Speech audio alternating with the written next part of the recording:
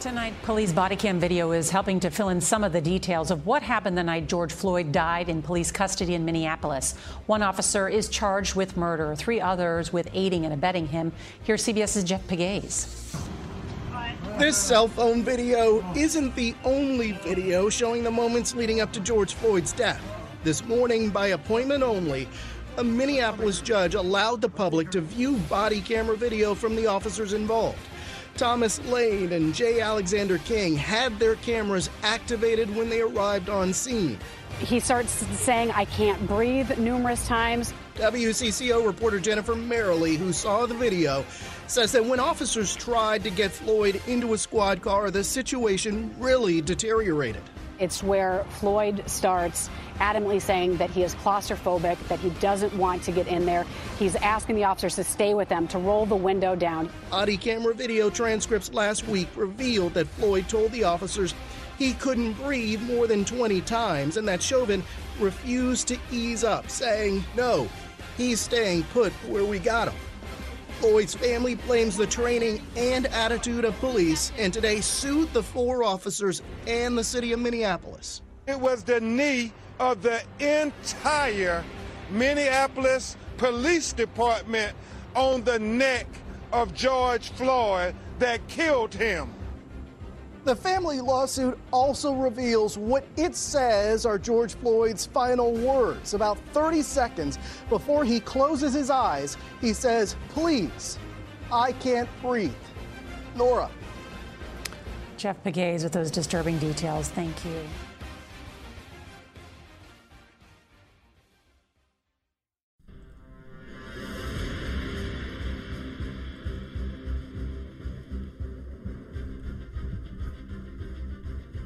Ladies and gentlemen of America, this is AJC Radio, where we bring the message of justice all around the world. Tonight, we take a look at a subject that's on every newspaper heading and every network across this country regarding the killing and the death of George Floyd.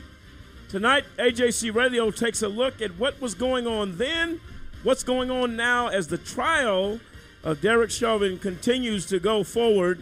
And again, really causing the American people to have a wound reopened. And not only the American people, but the entire world that saw a man die begging for his life. This is AJC Radio. We take off right now.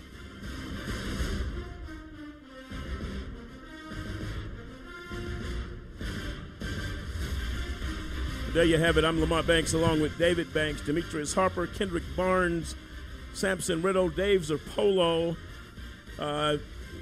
William Williams, Dennis Merritt, Cliff Stewart, and the entire AJC Radio team tonight as we visit this very important topic, looking at the killing of George Floyd and the senseless killing at that took place in this man's life that has really captured the attention of the entire world, not only a year ago, but also as the trial is underway, as millions seek for justice for George Floyd. Samson, as we get ready to get into this conversation, how important it is that we take a look at this, because we're finding out there's a lot of people that are hurting, and this trial has opened up a lot of wounds to a lot of people who have suffered injustice at the hands of police officers. Your thoughts? Oh, absolutely right. I mean, you saw an outcry on a global scale to the public, basically, execution of George Floyd at the hands and, more accurately, the knee of the Minneapolis Police Department. We're talking about a man that was under constant oxygen deprivation and pressure for over 9 minutes, almost 10 minutes of having somebody's knee, on his neck, begging for his life. And now it comes back after they tried to smear his name, after they tried to make him look like, some common criminal, the fact that, oh no, that's really not the case. This man was a victim. He was begging for his life. He was calling out for his mother that had already passed away. And he just wanted to basically not be murdered in front of the world. And that's exactly what happened. So now we get to dig into the facts of the case, where we have, the trial that is going on right now for the murderous police officer Chauvin. And then we have, medical testimonies from, I think, at least 3 separate doctors today, one of them at least being a forensic toxicologist, as well as a pulmonary doctor. So it's like I'm really interested to see what all has come out. I know I've heard a lot of the testimonies. I've read some of the transcripts already, and the fact of the matter is what they've said and what the police are trying to say are two totally different stories. This man, no matter what they try and say he did not deserve the death penalty, and I hope and pray that true justice is served on this police officer. Well, we're going to get into all of that tonight, as it has been very troubling as I have tuned in, and the raw emotion of those that saw George Floyd die under the knee of Officer Chauvin is an absolute disgrace. It is the most horrific thing as you take a look at what goes on and what happens as a result of this type of barbaric attitude with police officers. And I want to say this across the board. There were a lot of police officers at the death of George Floyd over a year ago when that took place that were outraged, that said, look, we are not Officer Chauvin. That's not who we are. He doesn't represent us. He doesn't represent our department. To those that have become outraged as a result of this, I don't see how anyone could watch this as if when we saw it as this trial kicked off, I think they're 8 days in now, but as the trial kicked off from day one, and they begin to show those horrific pictures and video of this man dying and begging for his mother, and begging prior to ever going on the ground, begging, please do not shoot me, officer, please, I just lost my mom. Please do not shoot me. He knew at that moment there was something very, very wrong getting ready to happen here. And we're going to deal with that. And again, folks, feel free to dial into the show tonight, 646-200-0628. We are aware that a lot of our listeners listen online. If you want to call in, you can also call in to 646-200-0628 to get your comments. We'd love to hear what your thoughts are as America and the world is definitely standing by and watching. We're going to be joined later in this program by a Jody David Armour. He is a law professor and author. He's going to be joining us, chiming in, and he actually is the Royal P. Crocker Professor of Law at the University of Southern California. He's been a member of the faculty since 1995.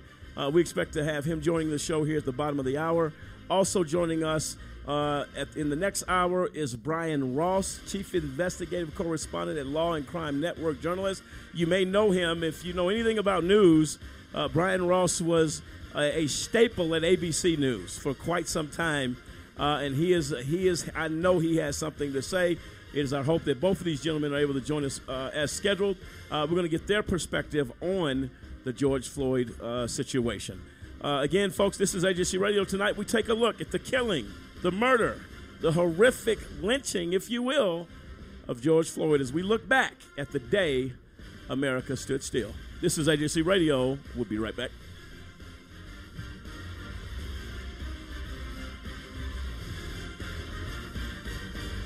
For a kid whose mom or dad is in prison, life is tough. Now add a wrongful conviction to that, life just got a little bit tougher. Trying to explain to friends why mom or dad is not at the school play or at the ball game is something that no kid should ever be faced with. Especially if mom or dad is innocent. Ladies and gentlemen, get involved today to stop the epidemic of wrongful convictions. By remembering a Just Cause with a monthly, annual, or one-time donation, you can help in the fight against wrongful convictions. Call a Just Cause today, 1-855-529-4252. We seek justice for the children as they go to bed at night and mom's not there, dad's not in the other room to make them feel safe. Not because dad or mom did anything wrong, because justice could not be found. Join us for the children, for they truly are our future. What's up, y'all? It's your boy Cam on stage, and I'm afraid I'll be killed by police. Not all police, just one police officer who fears for his life and thinks I have a gun. I'm afraid I'll match the description of someone who called 911, the police will arrive, and before I know it, I'll be dead. Not all cops are bad, but for me, all it takes is one who is afraid for his life, and that leaves me dead. He could have had a pristine record up until that, but if he's afraid that day, that means it's the end for me. He could have been a bad cop his whole entire career and not be afraid. That means the end for me. I used to think this wouldn't happen to me because I'm a law-abiding citizen. I won't ever be doing anything or be anywhere I shouldn't be. I'll comply with officers, but that doesn't always seem to be the case. Here's some examples of what black people were doing when they were killed by police. Selling CDs outside of a supermarket, selling cigarettes outside of a corner store, walking home with a friend, missing a front license plate, riding a commuter train, holding a fake gun in a park in Ohio, holding a fake gun in a Walmart in Ohio, holding a fake gun in Virginia, calling for help after a car accident, driving with a broken brake light, failing to signal a lane change, walking away from police, walking toward police, running to the bathroom in your apartment building, walking up the stairwell of your apartment building, sitting in your car before your bachelor party, holding your wallet, not wearing a seatbelt in police custody, attending a birthday party, laughing. The thing that makes me most afraid is I'll be afraid. I don't know what I'll do if a police officer has a gun pointed at me and is shouting instructions. I'm afraid I'll move too fast, too slow, not fast enough. I'll reach for something he asked me to reach for and he'll think it's a gun. I'm afraid I won't be calm, and me not being calm could be the end of me. I'm afraid that I can die in front of my wife or children or both. I'm afraid my children will be somewhere without me and suffer the same fate. I'm afraid the police officer will be in plain clothing so they won't even recognize that this is a police officer and they don't respect him and treat him like the authority he is because they don't know he is. And here's what's gonna happen if I die. People will comment on a post about me and here's what they'll say. If he would have just done this, he would be alive today. If he would have just done that, he'd be alive today. All you have to do is listen to police and you'll be fine. If he would have just listened to the officer's orders, he'd be here today. If you care so much, why don't you care about what's happening in Chicago? What about black on black crime? Don't you care about that? The media will find the worst picture of me to use, and since I don't have any brushes with the law or mugshots, they'll find the most menacing or intimidating photo they can use. They won't use any of my wife or children or my family because that doesn't tell the story that they want to tell. Tammy Lauren will get on TV and tell them it was my fault, or Glenn Beck, or Sean Hannity, or Rush Limbaugh will get on the radio. Fox News will have a field day with me. They'll say we don't have all the facts. The video doesn't clearly show. You don't know. What if he was? It looked like he was. You can't tell clearly. We can't see what's in his right hand or left hand. You don't know what the officers were feeling. The NRA won't protect me or protest my death, even if I say I'm a licensed gun owner and I tell the police officer that when he pulls me over. The video will be posted all over the internet in a matter of seconds, and whether or not you want to see it, you will see my dead body lying on the ground, or a video of an officer shooting me, or me dying live on Facebook. And then people will say it's not about race, we're all one people, all lives matter, and then life will go on. That's the scariest thing. After a while, life will go on. The officers may or may not get arrested. More than likely, they won't be convicted. More than likely, they won't even be indicted. And before you can totally mourn my death, it'll happen again. That's why I'm afraid. I wanted to be in the military since I was a kid. I served in the United States Air Force. I served a total of 16 years. I was deployed 13 times. On my second deployment, 4 bombs hit my vehicle. And at 19 years old, that's the first time I ever saw somebody die. Coming back, I was raging. I started having pretty horrible nightmares. I would wake up in the middle of the night, sweats. I started drinking a lot. I felt worthless. I guess I never recognized it in myself. Eventually, one day I just walked into the VA hospital and said I'd like to see somebody. Don't suffer alone. You gotta find that link with somebody that'll make you let it go. It all starts with going to the VA. There's a whole community of veterans that just want to help you out. It's for the guys who couldn't come back, so you owe it to them to live well, because they're not here with their families.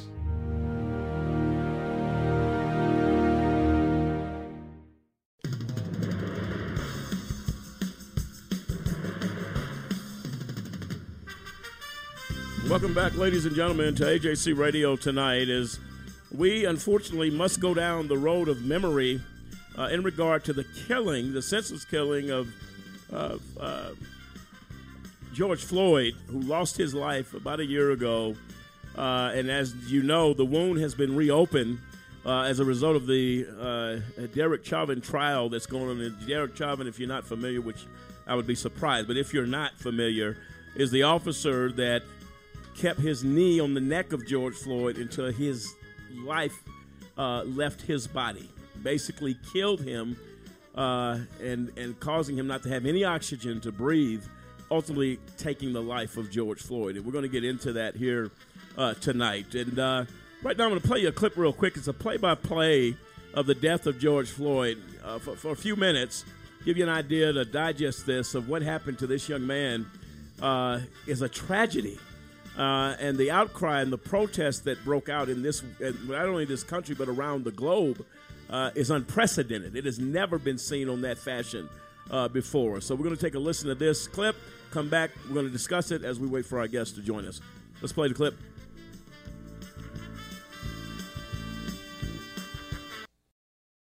It's just after 8 p.m. on May 25th, and the security cameras of this local restaurant are rolling. The indicated time is about 20 minutes past. A blue Mercedes has been parked curbside on East 38th Street for several minutes. We do not have footage showing when it arrived. George Floyd is in the driver's seat. A police car pulls up in front of this local convenience store and 2 officers walk in. Minneapolis police said in a statement their officers responded to a report of a forgery in progress, meaning someone was trying to use counterfeit money in a store. A few minutes later, the officers crossed the street and approached the vehicle. The police said they found the suspect in his car. The first officer approaches the driver while his partner walks around to the passenger side. The interaction between the officer and Floyd can't clearly be seen from this angle, but the driver of this black vehicle filmed part of it on his phone. The officer struggles to get Floyd out of the car. His colleague walks over to help him put the handcuffs on. The black car pulls away and drives off after a few minutes. Floyd falls briefly to the ground. The officer lifts him back up before leading him towards the sidewalk, where he directs Floyd to sit on the ground. A parked police car shows up to the scene. Redacted body cam footage from that new officer was released by the park police chief. The officer exits the car to see his 2 colleagues questioning Floyd and 2 people who were just in the car.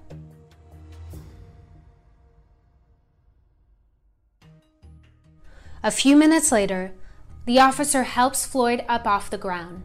The video has no sound, so we don't know what was said between the 2 officers and Floyd in this moment. They walk him across the street back towards their squad car. Floyd falls to the ground once more. Police originally said they noticed Floyd going into medical distress and called an ambulance to the scene. Another police car pulls up, obstructing our view from this angle and making it hard to clearly see what unfolded in the next 4 minutes between the officers and Floyd. We do see Officer Chauvin pull up to the scene with his colleague, and behind the vehicle's open door, we can make out what seems to be a struggle. Whatever was happening between Floyd and the officers at that very moment caught the attention of this passerby who stops to watch. 2 minutes later, a witness standing on Chicago Avenue captures part of the scene unfolding behind the squad car. One officer looks over as 3 of his colleagues restrain Floyd, who is lying face down on the ground in handcuffs. We don't know how Floyd ended up on the ground. One officer is pressing his knee into Floyd's neck, which we see clearly in this video, taken only seconds later by another witness standing in front of the grocery store. She captured the next 10 minutes of his deadly arrest, up until he is taken away in an ambulance.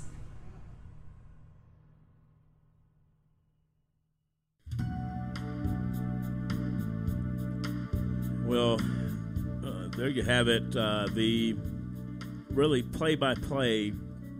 And as you hear George Floyd in distress, he was not a threat to anyone.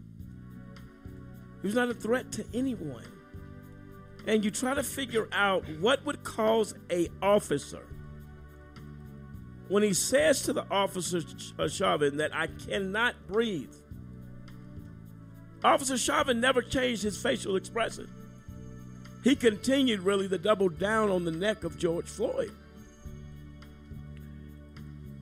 Clint, when you hear George Floyd, we heard it briefly, but you're going to hear more of that here momentarily.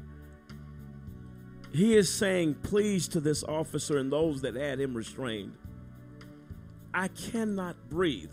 The argument and a lot of controversy that came out was the fact that this is first-degree murder.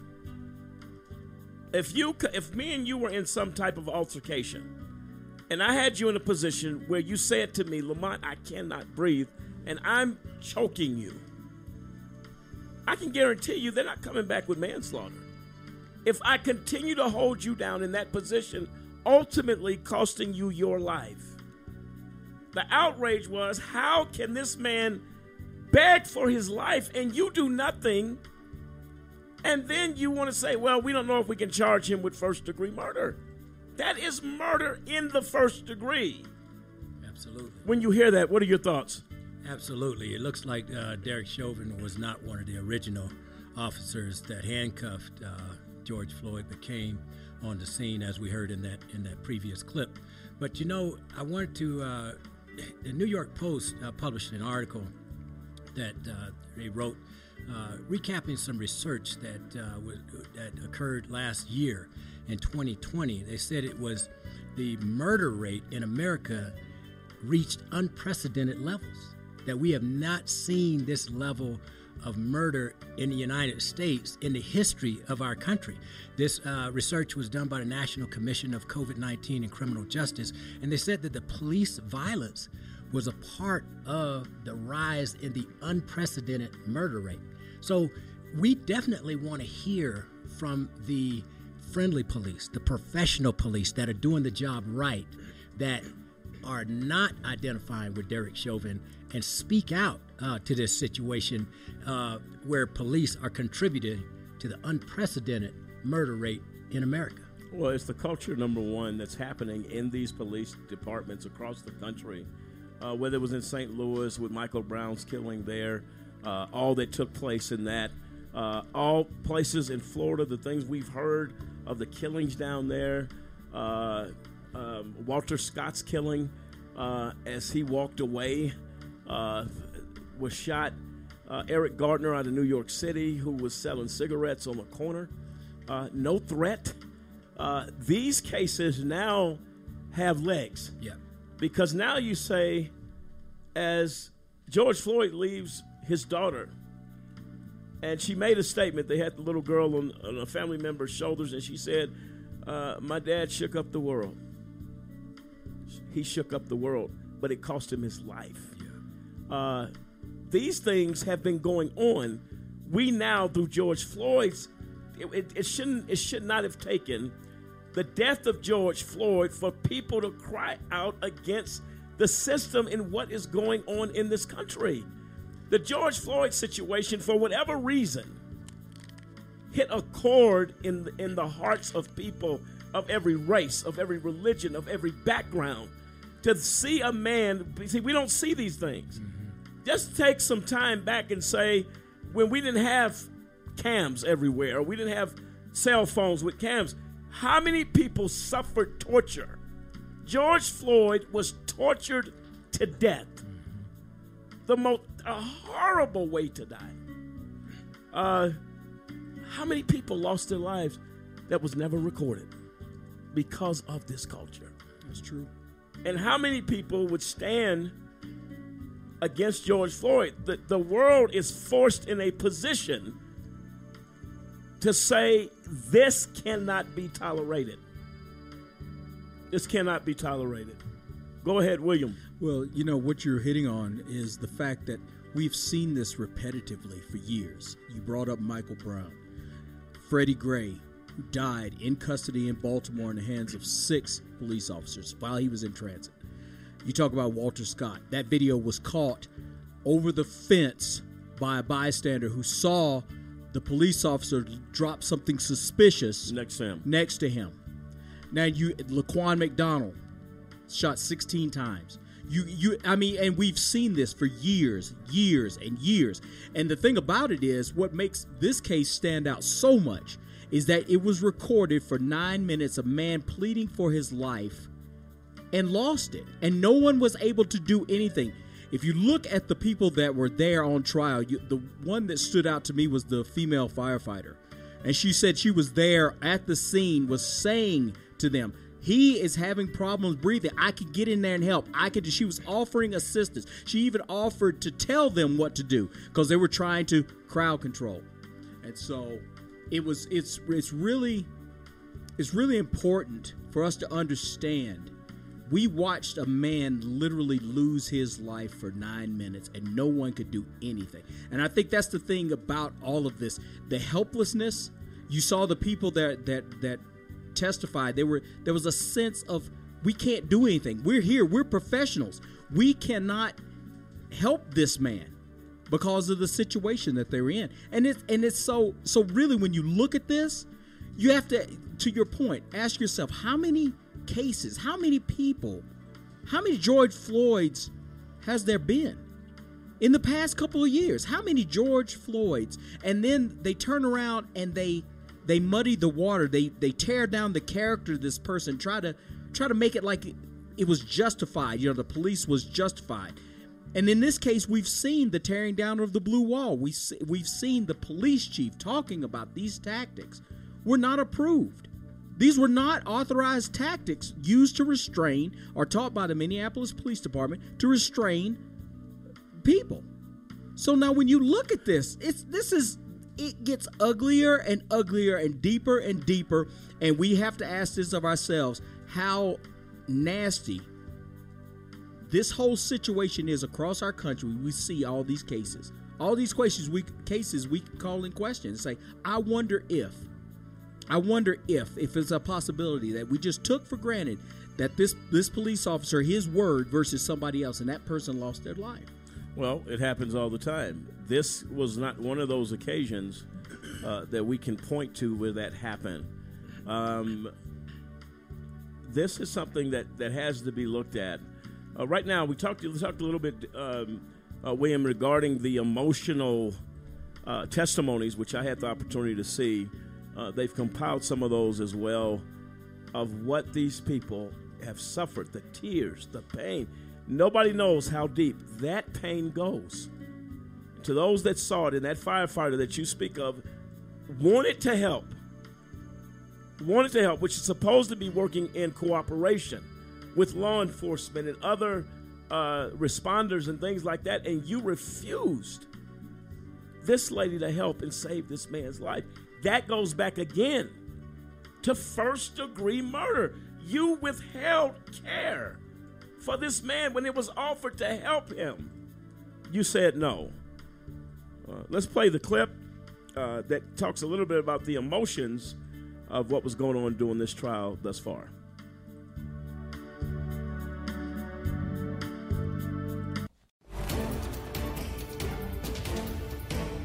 New video released in day 3 of the Derek Chauvin trial. You can see George Floyd inside a store where he went to buy cigarettes. It was that purchase that prompted a call to police. The clerk who sold Floyd the cigarettes suspected that the money that was being used was counterfeit. Moments later, Floyd was arrested outside of that store. While on the stand today, the clerk from the store testified that he has felt guilt for calling police. Today, we also heard from more bystanders who witnessed Floyd's death. ABC's Trevor Alt has the latest from the courtroom. Jurors in the trial of former Minneapolis police officer Derek Chauvin hearing today from Christopher Martin, the clerk at Cup Foods who received the counterfeit $20 bill from George Floyd on the day he died. When I saw the bill, I noticed that it had a blue pigment to it, kind of how a $100 bill will have, and I found that odd, so I assumed that it was fake. The prosecution playing surveillance video from both inside and outside the store as Martin described how he felt that day. Disbelief and guilt. Why guilt?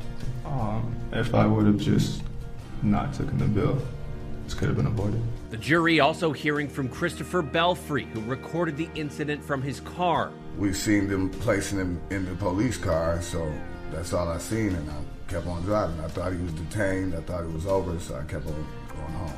Over the past 3 days, the jury has heard from numerous witnesses to Floyd's death, including Genevieve Hansen, a firefighter and EMT who was off duty that day and begged officers to let her help. And when you couldn't do that, how did that make you feel? Totally distressed. Frustrated? Yes. Darnella Frazier, the teenager who recorded that now viral video of Floyd's death, also took the stand. I heard George Floyd saying, "I can't breathe, please. Get off of me. I can't breathe." He cried for his mom.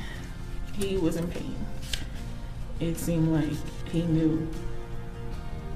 It was over for him. Chauvin is facing manslaughter and second and third degree murder charges to which he has pleaded not guilty. The 3 other officers involved in Floyd's death go on trial later this year. Trevor Alt, ABC News, New York.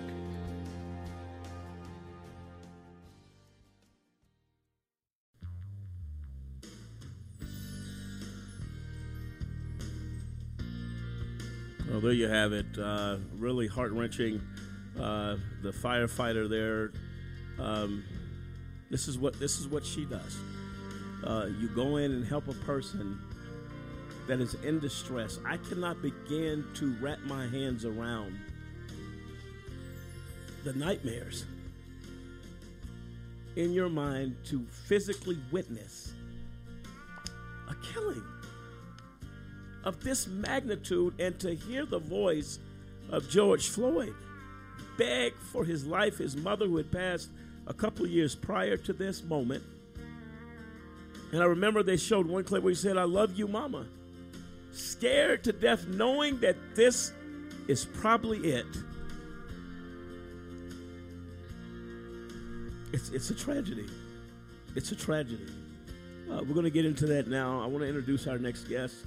Our first guest tonight of the evening, Jody Armour. He is the Roy P. Crocker Professor of Law at the University of Southern California. He's been a member of the faculty since 1995. Mr. Armour's expertise ranges from personal injury claims to claims about relationship between racial justice, criminal justice, and the rule of law. Studies the intersection of race and legal decision-making, as well as torts and tort reform movements. Mr. Armour, are you with us tonight? Yes, it's good to be with you. Thank you, Mr. Armour. We appreciate you taking a few minutes, some time out of your schedule this evening to have a discussion, though difficult, as the world relives and opens the wounds of the death of George Floyd. Your perspective is absolutely valued. And I'd like you to introduce yourself outside of what I've already said, of course, what you do. But give us your thoughts. I don't know how much of the show you've heard thus far as we revisit this tragedy, this killing of George Floyd. The floor is yours. Yeah, well, my thoughts go back to my own dad, who I lost when I was 8 years old in a Breonna Taylor-style raid of our home.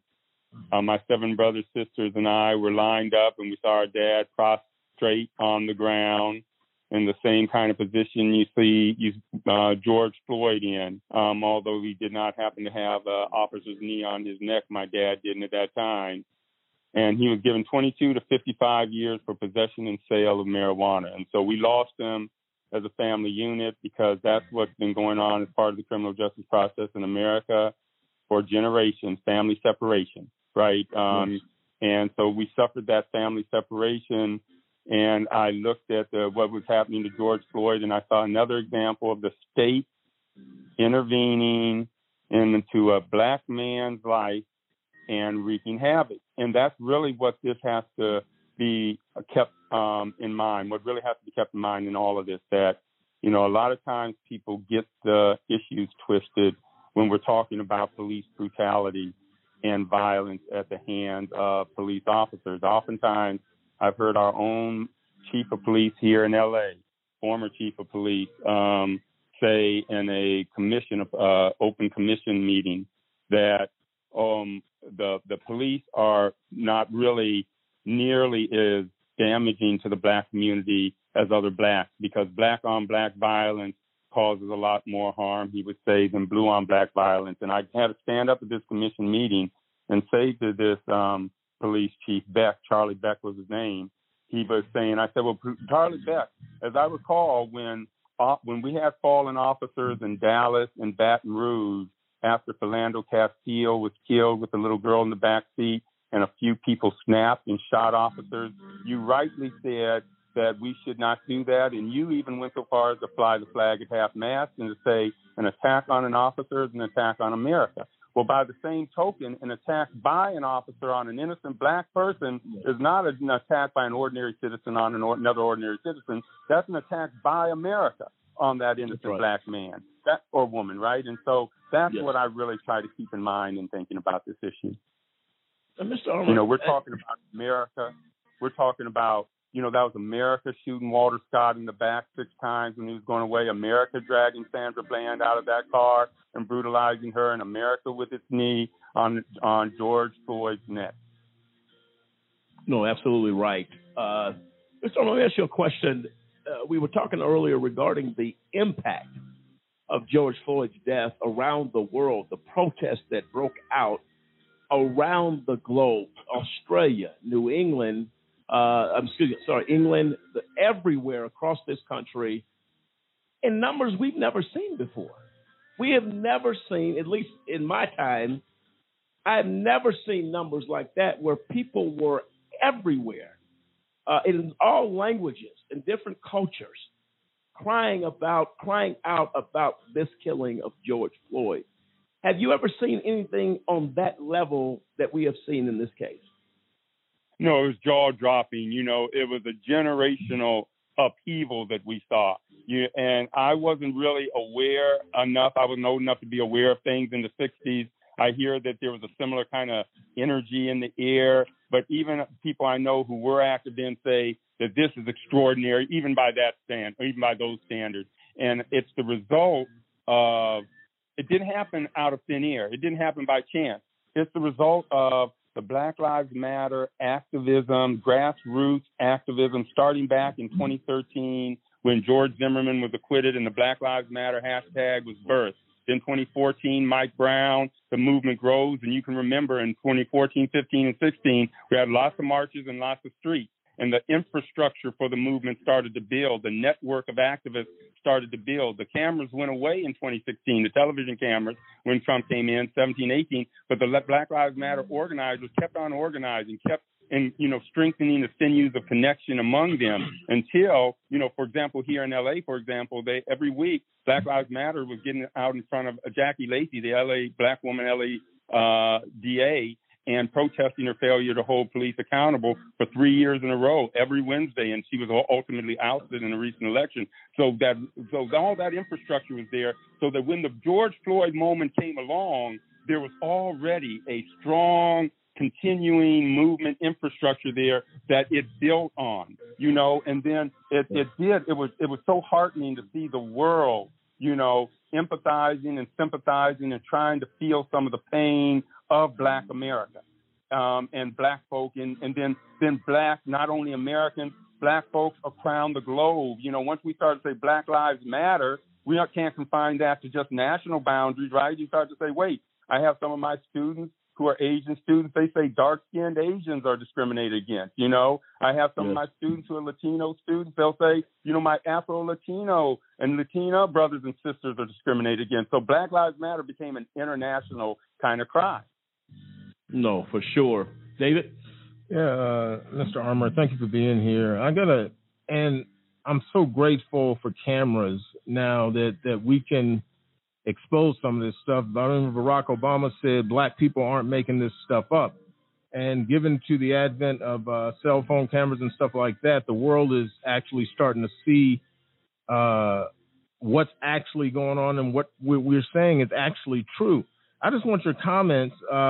I see the same perpetuation of the dangerous, fearful, or a Black man to be feared. The defense strategy in this case appears to be that this big Black drugged animal named George Floyd was so dangerous that Officer Chauvin could not risk getting off his neck or rendering aid.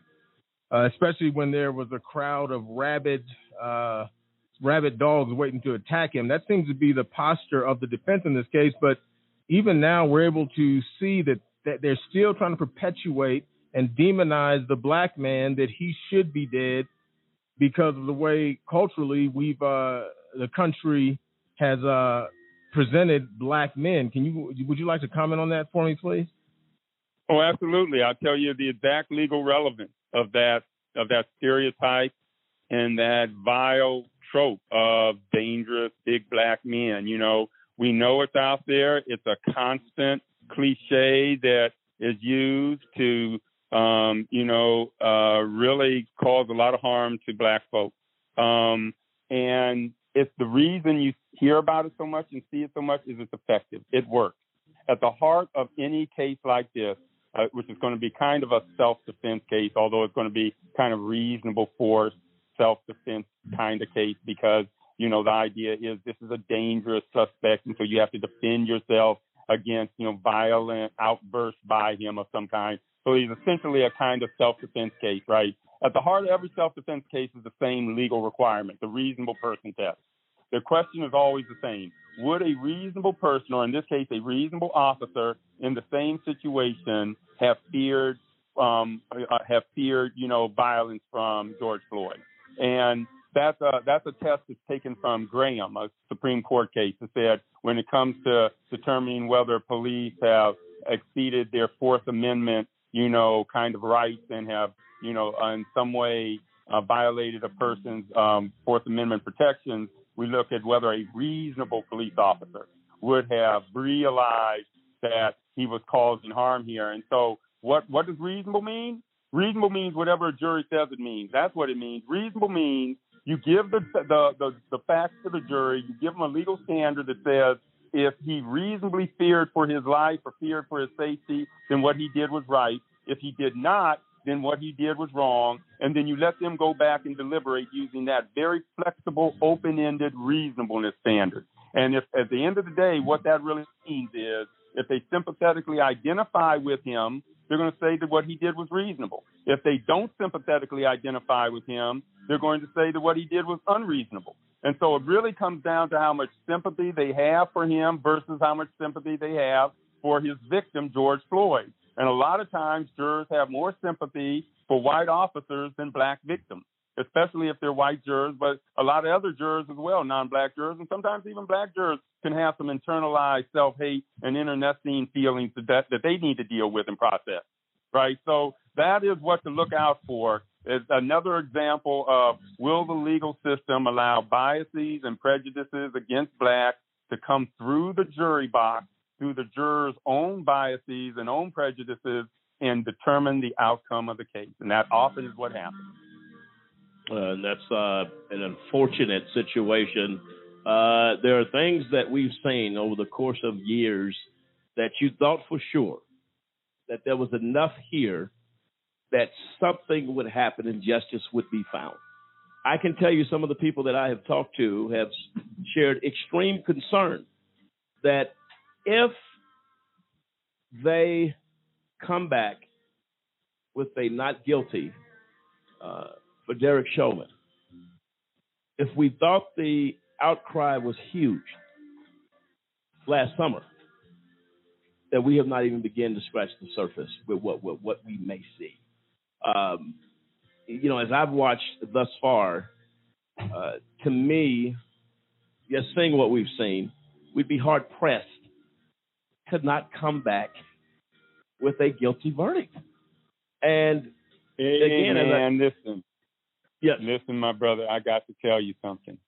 Man, I know you want to say that. I want to say it. We all want to say it. You want to look at something and you want to say it's plain as day, right? That up is up, down is down. But man, look, I'm here in LA, right? In 1991, there was a video that came out that was pretty much as incriminating and damning as any video you could ever see of Rodney King getting beaten like an animal by brutal police, right? And that video saturated the airwaves. And everybody thought it was a slam dunk. Even the chief of police at the time said, "Oh, yeah, I thought too that they went overboard." You know, the video was supposed to be so knocked down, right? But when the Simi Valley jury got a hold of that video, and then those 4 officers went on trial, they acquitted all 4 of them. Yeah, they did. Yeah, they did. And you know, Jody, Mr. Armour, sorry. No, I grew up in way, LA. brother, I'm cool. Right. Okay, I appreciate that. I grew up in LA, and the time Rodney King lived on my street. And the one thing I remember when that happened, I remember going back to your point about the stereotypes, they put a label on us. In the 80s, I was a teenager. They put a label on us called us super predators. 13-year-old boys, these are super predators. They have been armed, and they will go out and carry out the will of their masters that have told them basically slaughter everybody on the street.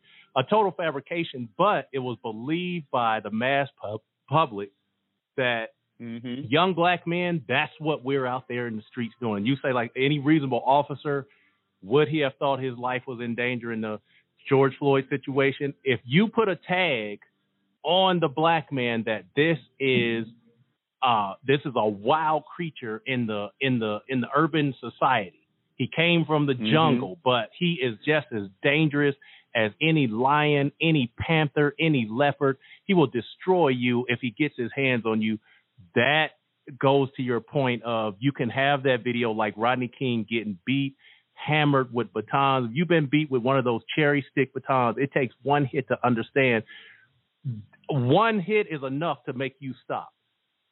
The tag that they put on black men is what gives your point that the jury could come back and say, hey, a reasonable officer could feel that his life could have still been in jeopardy because even though a black man is handcuffed, he's incapacitated. He's saying, I can't breathe. His eyes are rolling back in the head. They're going bloodshot. His speech is slurring. But if you let him go, he's a super predator. And that's what they lean on and say any officer would feel like his life is in danger in that situation. Well, man, yes, you're hitting the nail squarely, and this is how I would shore that up even more, agree with it, and add even more volume to it, amplify it.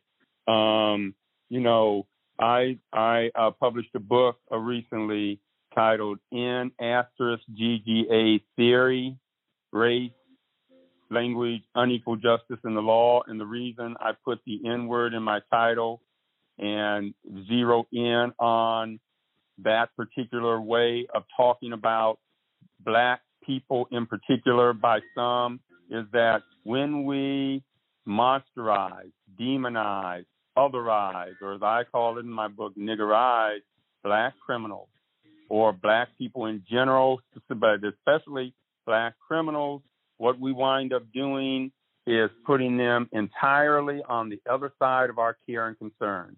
We rob them of humanity, and we rob them of any even modicum of decency and respect. And notice that's what they always do. The first thing you're going to say is, well, he was breaking the law. It was a counterfeit, 20, wasn't it? Or with Eric Gardner. Well, why was he selling the Lucy's? Or, they always find a way to say, unless you're a Dudley damn do-right, morally immaculate, then you don't deserve to be respected by the police. You don't deserve to be respected as a human being, shown any kind of minimal human decency, right? And right. We have often in the black community played into that narrative. We have ourselves. So, for example, it wasn't just white folks in the 80s and 90s talking about black super predators. One of the reasons another reason I have the N-word in my title is the comedic career that launched Chris Rock's career, comedic routine that launched his career in 96, Bring the Pain. He goes back and forth in front of just about all black audience in Chocolate City and says, like a civil war going on in black America, there's two sides. There's black people and there's N-words. I'll spare your listeners now. There's N-words, and N-words have got to go. I love black people, but I hate N-words. Boy, I wish they let me join the Ku Klux Klan. Shoot, I do a drive-by from here to Brooklyn. And he goes on like that for 20 minutes talking about N-words and what's his core definition of an N-word, black person who's done a crime. That becomes the one that's the punchline. We're all laughing at it. But by that definition, the up to 90% of young black males in some of these inner city neighborhoods who are going to wind up in jail on probation or on parole at some point in their lives are N-words. What? We're willing to condemn 90% of our own youth to N-word status? Yes, that's how we were talking and thinking in the 90s in our own community. And fortunately, we've come a long way, and we're starting to recognize how retrograde that was, but we can't forget, or we're likely to slide back into that politics of respectability approach to our own community. No, without question, Mr. Armour. How are you on time with us right now? Can you come back after the break and continue this dialogue? Absolutely. Okay, ladies and gentlemen, what you're listening to tonight on AJC Radio, we're talking about the George Floyd killing. What happened then? What's happening now as the trial is underway? And what Mr. Armour says here is very troubling. You'd like to believe, as he pointed out, that justice will be found. You'd like to believe that. The fact that it is even a possibility that it could go the other way is absolutely troubling in every aspect. We're going to continue our discussion with Mr. Armour.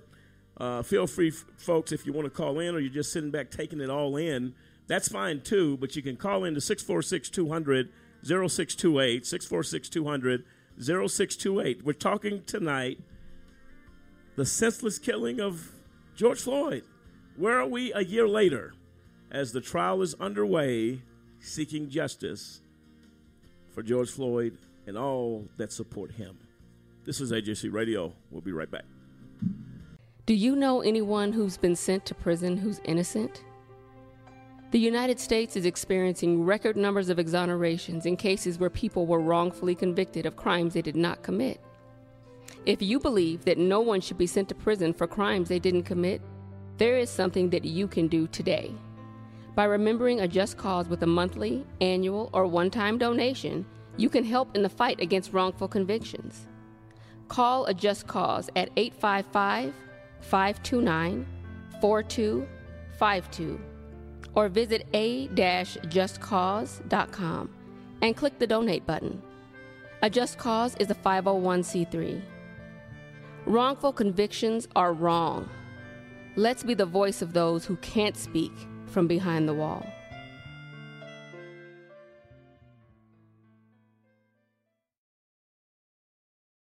The criminal justice system has a set of rights created to protect you. But do you think it's really protecting us? You had a right to remain silent, but that really means you had a right to be silenced, doubted, interrogated, suspected. The color of your skin can and will be used against you in a court of law. In their hands, we're incarcerated 5 times more often than white people convicted for the same crimes. You have a right to attorney during questioning. In some states, 80% of criminal defendants can't even afford an attorney. So an overworked public defender controls your fate. One government employee, countless lives at stake. You had a right to be innocent until proven guilty. But somehow, about 47% of the wrongly convicted are black. And if they do prove you're guilty, they're gonna write you a run-on sentence, on average 20% longer than white defendants accused of the same crime. Even if you get out, you're still not free.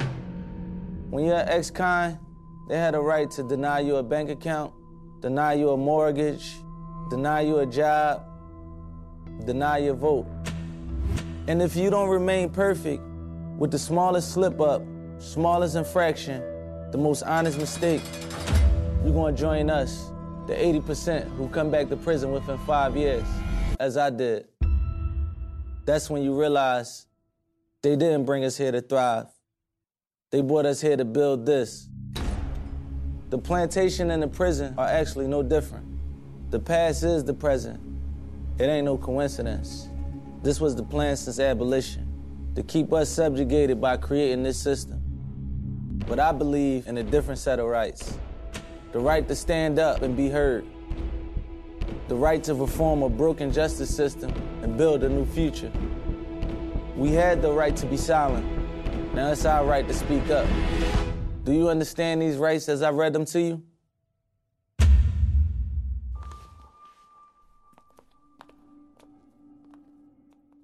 Almost every day in the news, we hear stories about innocent people who are returning home after spending years in prison for crimes they did not commit. What you may not know is that their problems don't end once the limelight fades. For many wrongfully convicted individuals don't receive a penny for the injustice that they've faced.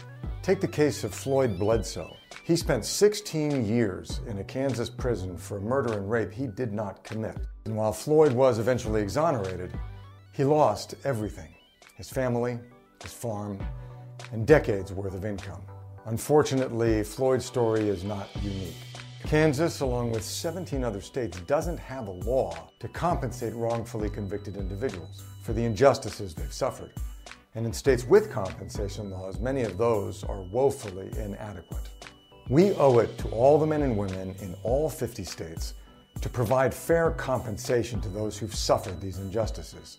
Join me in urging our lawmakers to do the right thing by the wrongfully convicted. Go to innocenceproject.org to find out how you can help.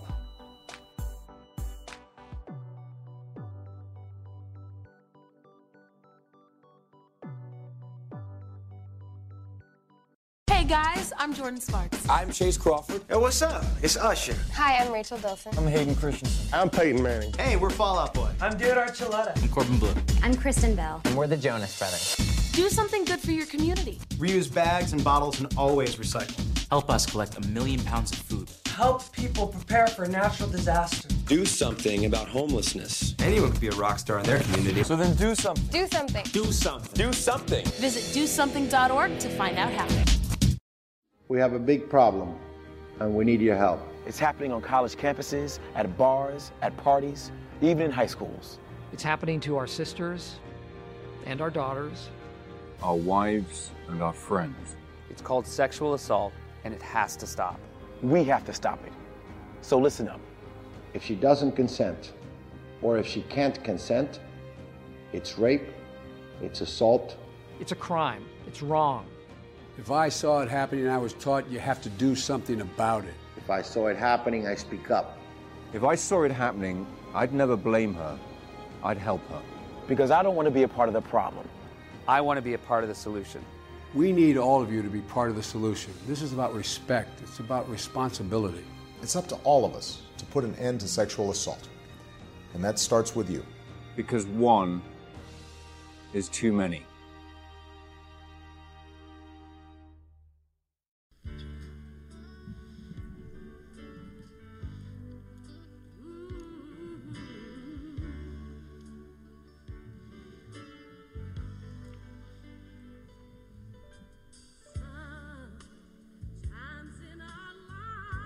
Welcome back, ladies and gentlemen, to AJC Radio tonight as we reflect, if you will, on one of the most horrific killings seen not only by the folks here in the United States, but around the world.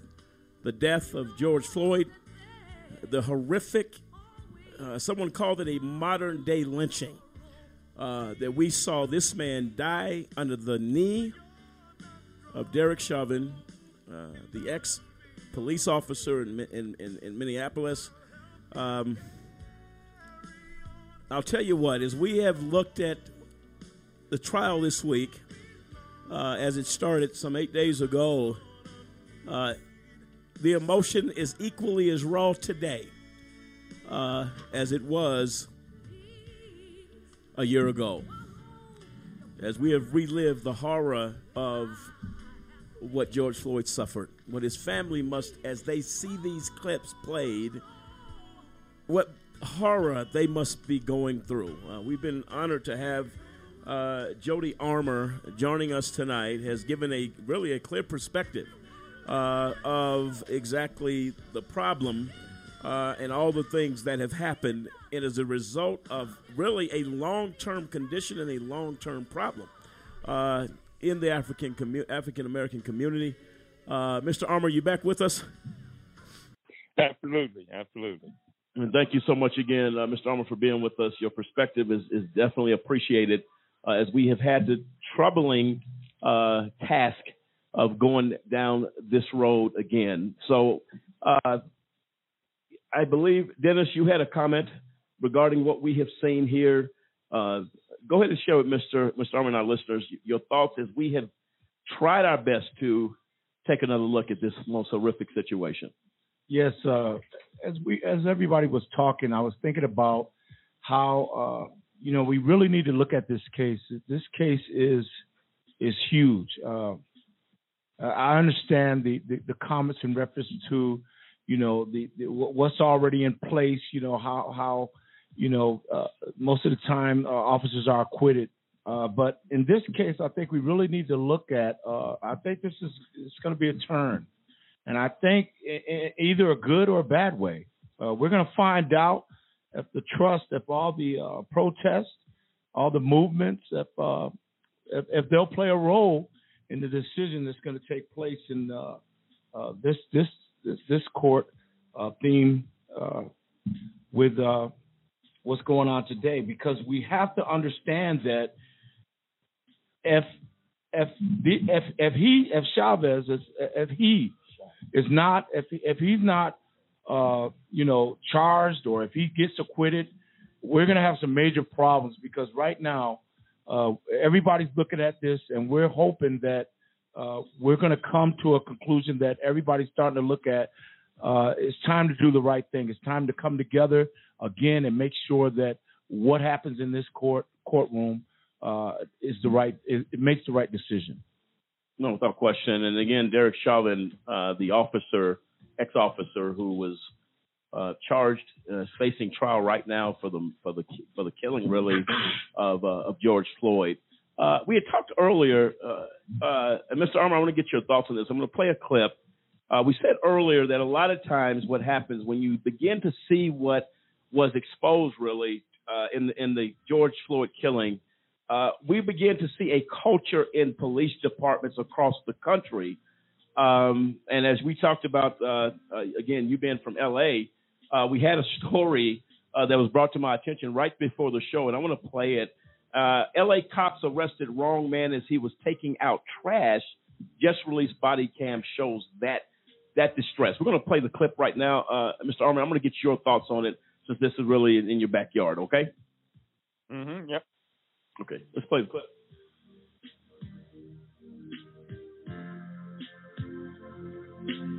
Newly released body camera footage of Los Angeles police arresting a black man who was simply taking out the trash. TJ Holmes talked to Antone Austin and his girlfriend about the incident, and he joins us now with more. Good morning, TJ. Good morning, Stray. And add now to the lexicon of hashtags, taking out the trash while black. We're about to show you video of an incident that took place nearly 2 years ago, but we're only seeing it now as part of a racial profiling lawsuit against the LAPD. Many parts of this you will find disturbing and chilling to hear police admit as they're arresting this man that we don't know who we're looking for. You're hearing the desperate screams of Antone Austin, a black man who was simply taking out his trash when two Los Angeles police officers approached to arrest him. Relax! This newly released body cam footage shows part of the disturbing incident from May of 2019. The LAPD was responding to a domestic violence call. But police spot Austin from their vehicle taking out his trash and listen as they decide to approach him. Because I told you to turn around. What are you doing, bro? I live here. All right, we got a call. Okay, man. I don't know who I'm looking for yet. Come on, turn around, man.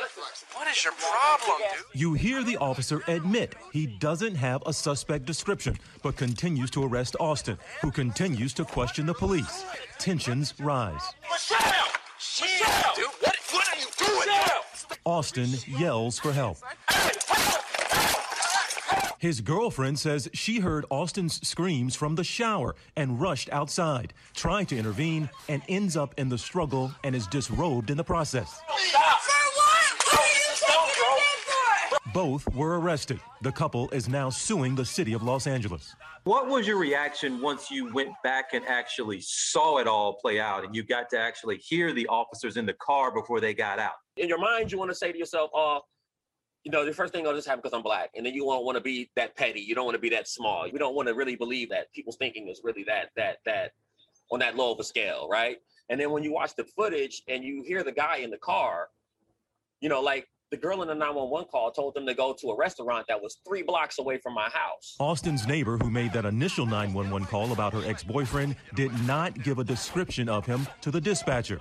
That neighbor can be seen in the video telling the officers Austin was not the man she called about, but they continue with the arrest. The attorney for Austin calls this a clear case of racial profiling. Police should not roll up and immediately think that this person is a criminal. And unfortunately, that's exactly what LAPD did. Neither Los Angeles police nor city attorneys are commenting to ABC News. Austin fought for the release of this footage and says he's relieved the public now gets to see what he went through. It's crazy that they can just convict you when they're supposed to be there to act mediator, there to serve, protect, find out what's going on. You know, that they in their minds are the judge and the jury, and they're going to convict you on the spot based off what you look like. It's really eye-opening. You know, it changed the way I look at a lot of things. The city of Los Angeles did fight the release of that video, saying it would have a chilling effect on investigations, police investigations down the road, and it was against policy anyway. Now, Tone and his girlfriend have since moved from that neighborhood. They are seeking $3 million in damages, but they also simply want an apology, which they have not got. And guys, one other thing, their attorney says that the suspect the police were actually after was a white male. Boy, you can see why they didn't want that tape out. Yeah. And that's why body cams are so important for a lot of reasons, but that is a very specific one. Exactly. Makes you shake your head. Yeah, thank you, TJ. Well, I'll tell you what, you have to be kidding me right now. This man, okay. Mr. Arm, I'm going to get your thoughts here in a moment, but I want to chime in on this one. You go to a man's house, taking out the trash at his residence, and he's telling these cops. They say, "Well, man, who are you looking for?" We don't know. Why are you in my yard? Why are you at my house? And this is a producer. Antone is a producer, and you have your wife or girlfriend coming out of the house because you're screaming her name to say, "Look, help!"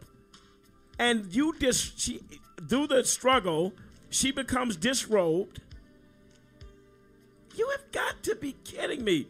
But this goes back to what we talk about. The culture in America is in trouble when it comes to police officers. And we say it on this show, we say it all the time. You got some good officers out there. Officers that care. Officers that are outraged when they hear things like this. Our hats are off to you. But what in the world happens to these officers as we revisit George Floyd? Somebody could have been killed in that backyard. At that house, someone literally could have died. And then they come to the end of it and say, well, the LAPD didn't want to release the video because it could have bad consequences. Well, what do you think doing this is going to have? Mr. Armour, your thoughts on that?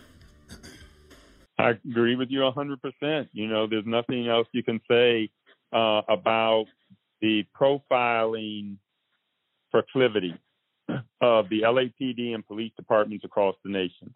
I wrote my early critical race theory scholarship was on unconscious bias and the nature of unconscious bias. And, you know, back then, over 20 years ago now, we didn't call it implicit bias. We called it bias rooted in the cognitive unconscious. And there are all of these studies that I, got into, and I went around on a tour around the country talking to police departments, correctional officers, associations, judges, and all kinds of other people about unconscious bias, how we have these mental reflex type groups, and they cause us to have, discriminatory impulses and responses to them. And I thought, man, I'm really saying something. This is going to help us with profiling. Once people learn that they have these unconscious tendencies, they can fight against them and we can get better. Now I've realized, 20 plus years later, that I was way too optimistic about what could happen as a result of, unconscious bias training, learning about implicit bias. What we've learned more than ever, and recent studies are saying it over and over, is, yes, it's true. All Americans have these unconscious biases. that have been, established in their memories from a very early age and can run automatically without their conscious awareness. Yes, all that's true. But what's also true is we can do very little to control them. Just knowing you have them doesn't allow you to control them. And that's what we used to hope, that maybe we would be able to, once we knew we were subject to unconscious bias, we could somehow control it. And so if we told police officers, hey, y'all are subject to unconscious bias against black people. Now, we know that's true. We see it in the laboratory. And if we tell you that, you'll be able to control yourself. You'll be able to self-regulate your unconscious bias.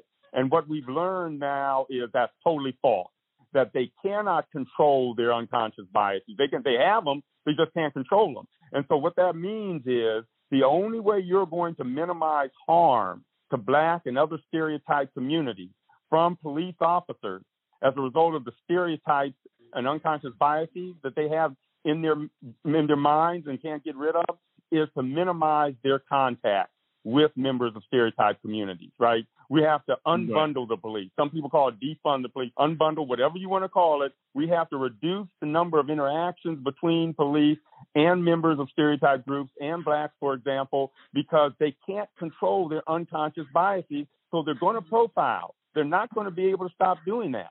So, I used to naively be one of those people out there pushing the implicit bias training remedy. And I regret it. I'm trying to make amends for it. I'm sorry. It's been a bitter pill to swallow to say I realize the limitations of some earlier interventions, but it's all led us to where we are now, the recognition that defunding and unbundling the police is the only real solution to these problems.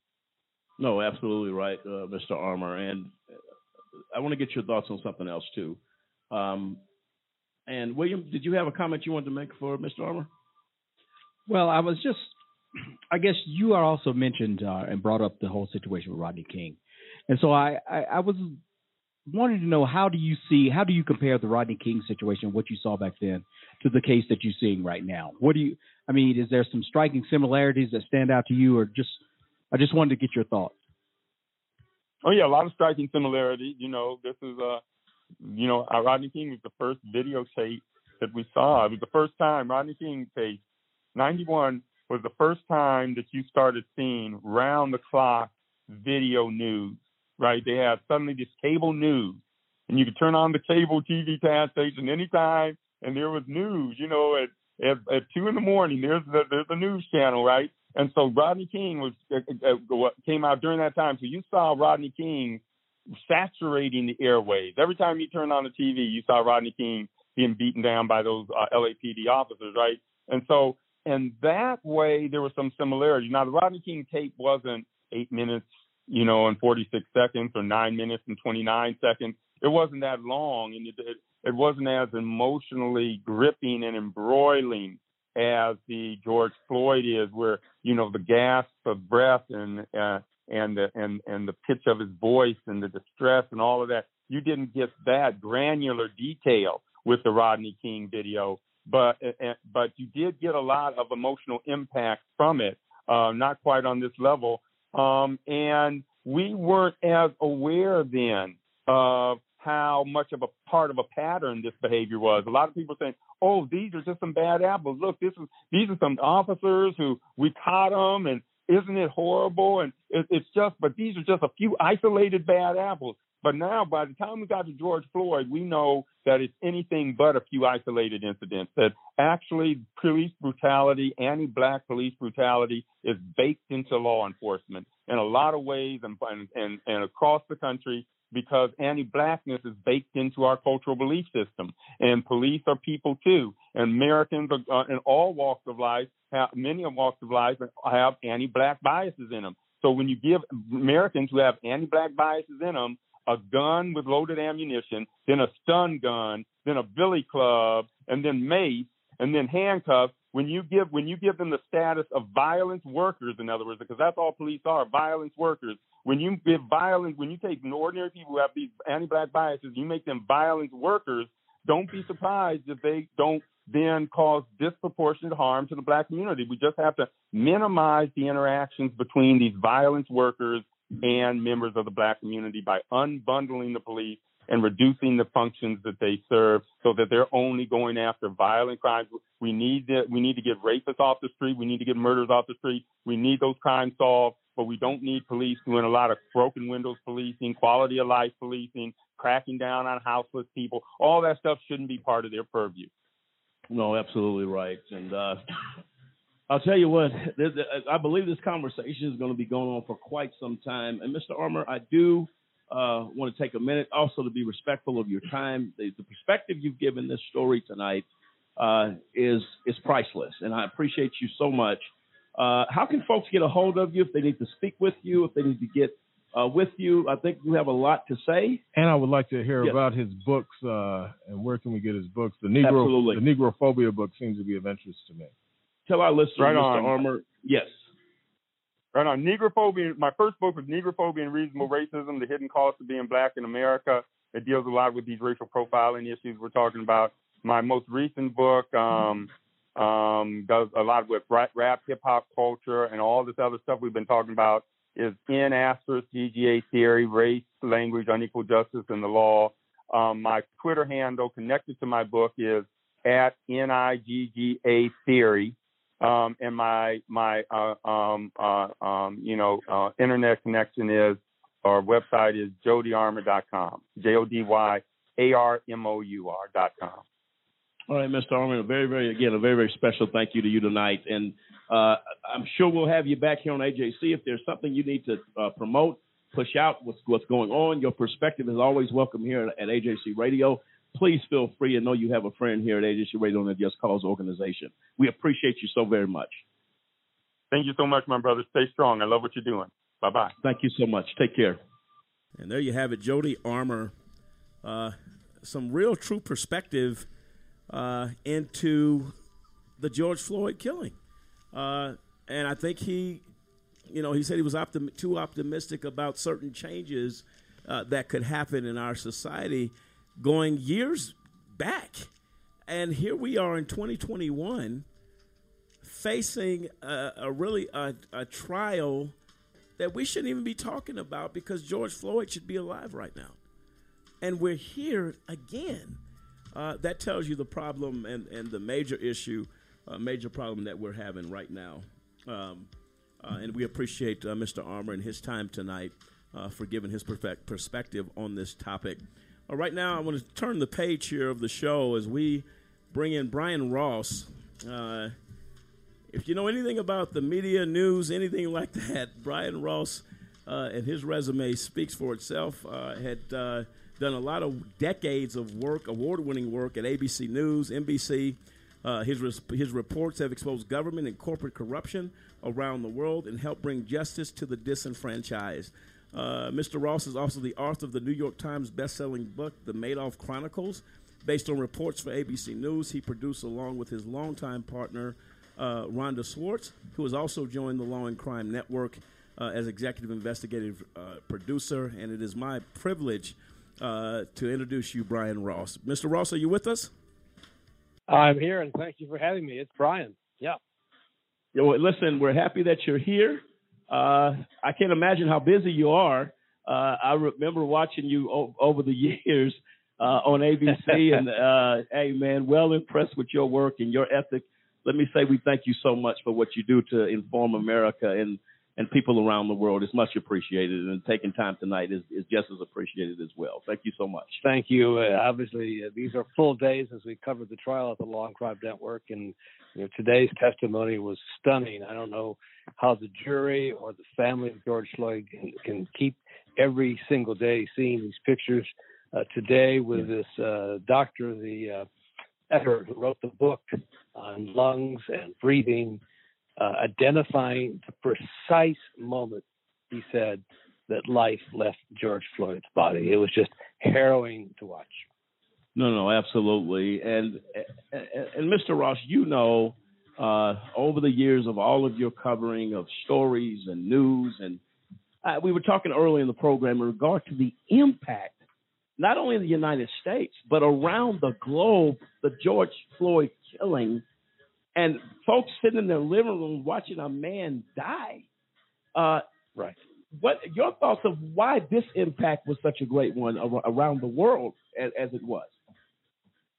Well, first of all, George Floyd did nothing more than gave somebody a bill that might have been counterfeit. Who knows what he knew about it? And then the fact that it was caught on so many videos, body cams, different perspectives. And finally, I say this, you've got the blue wall has been broken. The police are now testifying against him. He has got support, of course, from his union for his legal bills, but the key testimony has been really, I think, important to show that what he did was, from their point of view, way outside the line. But we've been doing reporting about the situation in Minneapolis, and there are a number of cases that haven't received the attention of the death of George Floyd, where people of color are arrested for jaywalking or a traffic stop and then are violently treated by the police. And none of the officers in those cases are named Derek Chauvin. There are other officers who've done the same thing.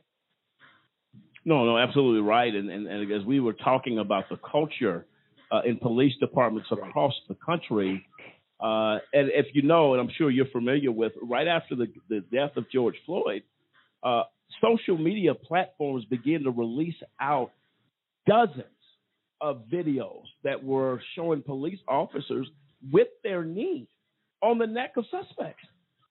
And I remember seeing one video, and one of the officers, the guy had his knee on the neck. Immediately, the other officer pushed him off of him completely to say, no, you can't do that. It makes you wonder, as we've gotten into the world of technology at the levels and exposure, of course, with cams everywhere, how many people have suffered these type of horrific actions that we don't know nothing about?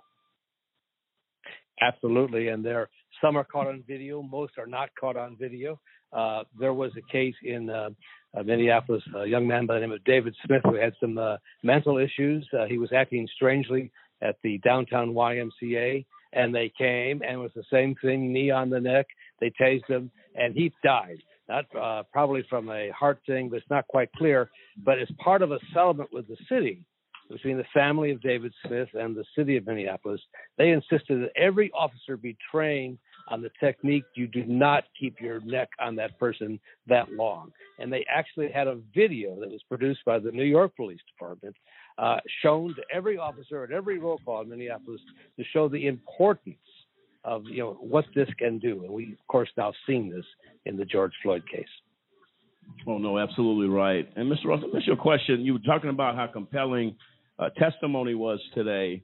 Dr. Martin Tobin testified that George Floyd's death was caused in part by Derek Chauvin's knees pressing against his neck and back, making it impossible for him to breathe. And if you know the footage that was shown with George Floyd in the store, department store, grocery store, he was lucid. He was talking. He was making movements. He wasn't showing any type of labored breathing or some type of high, if you will, that the defense in cross-examination was making an attempt to try to paint this picture. But I thought the doctor's testimony today, Dr. Tobin's testimony, was absolutely point on, but so damaging to the defense's efforts to paint that picture. Your thoughts on that? I couldn't agree more. And in every single way, the way he broke it down and made it understandable. At one point, he sort of told the jury how they could sort of affect their throat to get that same feeling as if they had their breath cut off. And about 12 of the 14 jurors actually tried the technique of sort of pinching their throats to get the impression. And then one of the most important things, just, in addition to identifying that very moment where he said life left George Floyd's body, there was also this key moment where he was sort of showing, we could see how George Floyd was trying to use his hands as best he could to try to elevate his body on the right side just a little bit to get more breath. And he could not do it because of the way that Chauvin's knee was on his neck, and he was pinned to the ground between the officers and the hardness of the street. He could not take in the oxygen. And as the doctor said, it was a low level of oxygen that led to his death. And I don't think it left any doubt whatsoever. No, absolutely right. And David, you had something you want to share with Mr. Ross. Yeah, Mr. Ross, I'm just curious, in your years of investigative reporting, I'm sure you've covered police departments and commentary from police departments on these type of officer-involved shootings, killings, or whatever. Do you see any sort of cultural change outside of the Minnesota Police Department and the heinous video that would almost make anybody speak out against what happened to Derek Chauvin? Is the mindset of police departments beginning to change any from your experience and recent interviews of policing agencies? You know, I wish I could say that was the case, but I haven't seen it. And to the extent they try to paint Derek Chauvin as that one rotten apple, that's a huge mistake, because it's not one. There are all sorts of instances like this that where the police are brutal and they're violent, mostly the people of color, and they get away with it. And whether in this case they may convict Derek Chauvin, but there's a larger institutional racism there that the top brass admits there, and they just can't find a way to shake it. Yeah, and I believe, like you said, I was talking to our last guest, Professor Armour, and he was discussing unconscious bias and went into some detail on the unconscious bias. But some of this stuff almost appears to be conscious, almost KKK-like, where we see a black person, let's go over and pull over and decide to harass them. It seems like it's more of a conscious effort to go after African Americans by some of these police officers. Recently in February, you had the gentleman, I think out in California, that got pulled over for jaywalking, and he ended up getting killed. And they just decided, and they're in the car talking about watch this, he's about to jaywalk. They get out, they start harassing him. The guy says, I'm not doing anything, and he ends up getting killed. It's hard for me to believe that these were unconscious efforts. It's almost like it's premeditated, that we're going to take a look. Here comes a black guy. They see him coming, and then they decide they're going to go out and just harass them, try to arrest them for almost anything. And in many cases, they end up killing them, because in some of these cases, it's almost rightful to resist arrest. I'm not doing anything. Exactly. I was talking with Zoroslav Lederman. He's a civil rights lawyer in Minneapolis. He's represented a number of people who have been brutalized by the Minneapolis Police Department. His theory is that these police officers have a irrational fear of people of color, and they kind of are afraid of them. They have to overreact this way, which is crazy, but that's his theory of what's going on there, that they feel like they've got to use maximum force because they don't know what's going to happen. And this goes so deeply into the culture and the training and how you hire people and how you run the police departments. And as your previous guest was saying, the fact that police are called on to enforce jaywalking or parking tickets or lots of issues that really don't require our men with guns to go on the scene. No, without question. Man, Mr. Ross, this was something that really stood out to me today. I'm going to play a quick clip for you where George Floyd begins to tell the officer, I'm claustrophobic. Please don't put me in here. Please. He even said, went as far as to say, man, just sit me down. Just say, please don't put me in the... And when someone is claustrophobic, it doesn't take much to make them panic. So if you knew with knowledge that this guy was claustrophobic, he said, look, I'll cooperate with you, man, but please. And then he went as far as to say, which really wrenched my heart, when he said, would you sit in here with me? That was his fear from being alone in that dark car. Whatever his mind took him, that I'm claustrophobic, man, sit in here with me. I'm going to play that clip, Mr. Ross. I'm going to get your thoughts on it. Let's play it.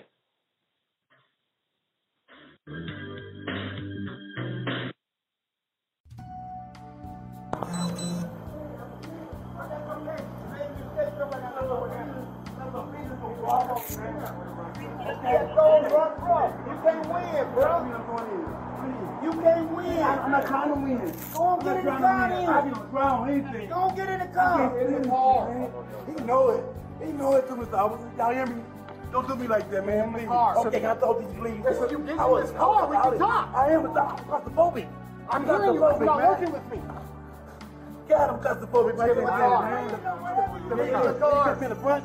Please. No, you're not in the front. I'm claustrophobic. Step in the car. Okay? I'm not a bad guy, man. In the car. I'm not a bad guy. You ain't gonna win. Oh, man. Please, officer. Please. Please, man. Please. Call him in. No, you take a seat. Call him in. I can't choke. I can't breathe, officer. Please. Fine. My wrist, man. Please. I can't take that, man. I can't.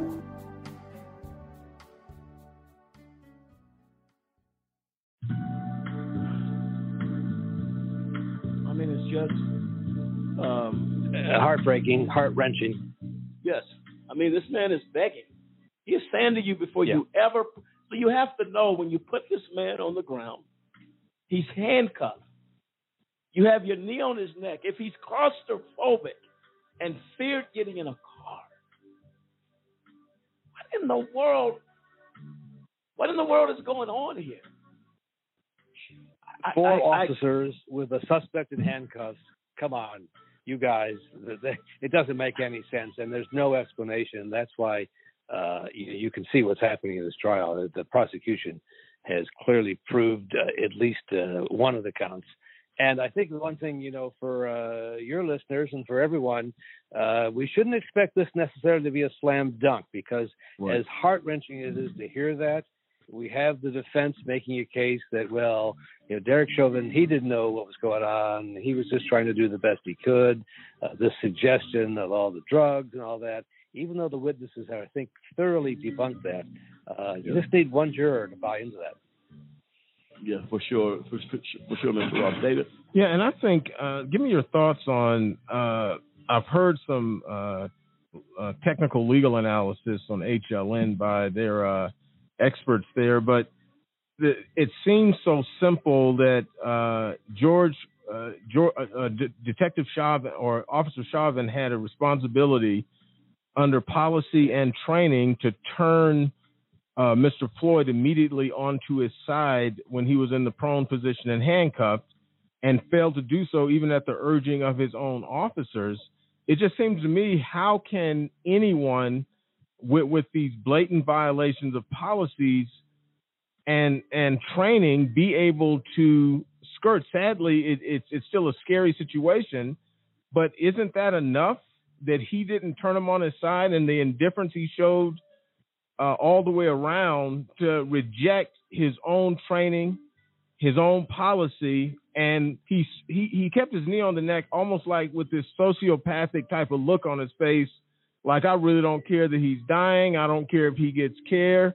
I'm gonna kill this guy. And his face in those pictures with the knee on the neck is just chilling, to say the least. But don't you think that should be enough to convict him that he didn't follow policy and turn him on his side when he knew that sort of prone position could kill him? Well, the indifference and the disregard for life are so obvious. But, just remember, there are three different counts here. There's second-degree murder, which is the most serious. There's third degree, which is about a 25-year sentence. And then there's manslaughter, which would be only a 10-year sentence. And with sort of good time in the way it works in Minneapolis, he could serve as little as 4 years if he's convicted of the least serious of the charge. The one thing the prosecution, you probably noticed this, has done is they put on, those young people, the children, the teenagers, because there's an aspect of Minnesota law that if you commit a crime in front of a child, it enhances the sentence. So you can clearly see they're going to try to do that. And they're trying to build that case. I think they feel that a manslaughter conviction would not be a victory for them. That would be a defeat. Exactly. Oh, for sure. And Mr. Ross, we want to be respectful of your time. Do you still have a few more minutes to hang with us? You bet. I'm enjoying it. It's great what you're doing here. Okay, we're going to take a quick break. We're going to come right back, ladies and gentlemen, with Brian Ross, Chief Investigative Correspondent at Law and Crime Network. And I'll tell you what, give us some clear perspective on this. We're very appreciative of his presence and his input on this show.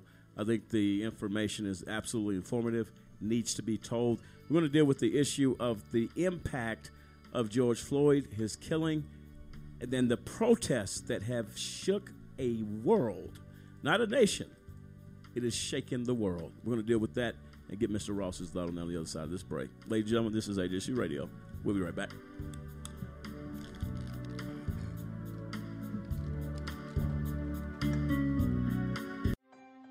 Ladies and gentlemen, can I ask you a question? Did you know that there are over 2.4 million people behind bars in the United States? I'll ask you one more question. Were you aware that that is the highest number of people behind bars in the entire world? The United States makes up of only 5% of the world's population, but we have over 25% of the world's prison population. America prides itself on being the most advanced and progressive nation on earth. However, sadly, we are also the world's most archaic. I'm going to give you a personal invitation to get involved with the fight against mass incarceration. Take a few moments to call 1-855-529-4252. That is a just cause, and we fight for justice. Again, call a just cause today. Don't delay. Call 1-855-529-4252. It is time, and I say high time, that we take America's incarceration seriously. Won't you join us? Call today.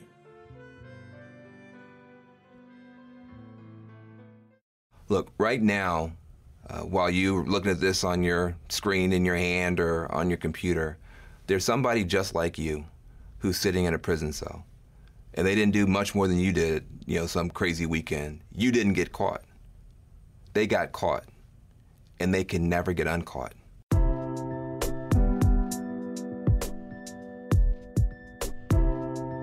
The United States of America is now the #1 incarcerator of human beings in the world, in the history of the world. We have about 5% of the world's population. We have 25% of the world's prisoners. We have more people locked up than China. China, who has 1 billion people, they got fewer prisoners than we do. A lot of times people say, well, if you don't want to do the time, don't do the crime. Really? Have you ever committed a crime? You got people who are doing more drugs on college campuses, in yacht clubs, country clubs. We all know that's going on, but the SWAT team never shows up there. The SWAT team shows up in the housing projects where you got poorer people doing fewer drugs, and those people go to prison.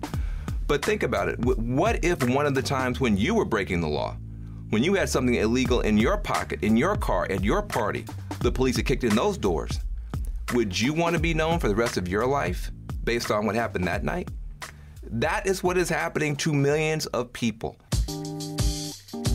If rich folks' kids get in trouble, they go to rehab. Poor folks' kids get in trouble, they go to prison. And you spend $100,000 per year per kid to lock a kid up, when you could have spent a fraction of that and turned them into a NASA scientist, turned them into a fashion icon. When people come home from prison, they're not given the opportunity to start over. You leave a physical prison and you go into a social prison where you can't get a job, you can't get a student loan, you can't rent an apartment. How are people supposed to start over? And what happens to neighborhoods when you take a disproportionate number of people out for minor offenses and you send them back home with no hope and no opportunity?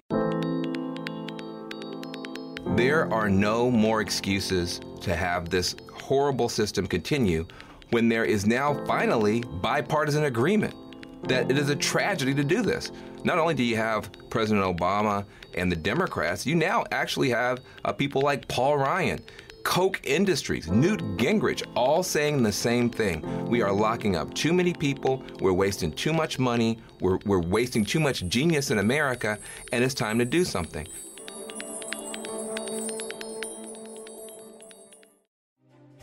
Here are 50 white guys. Here are 50 black guys. Here's how many white guys can expect to go to prison in their lifetime. The chances amount to 1 out of 17. Now here's how many black guys can expect the same thing. The chances are 1 out of 3. Why? Lots of reasons.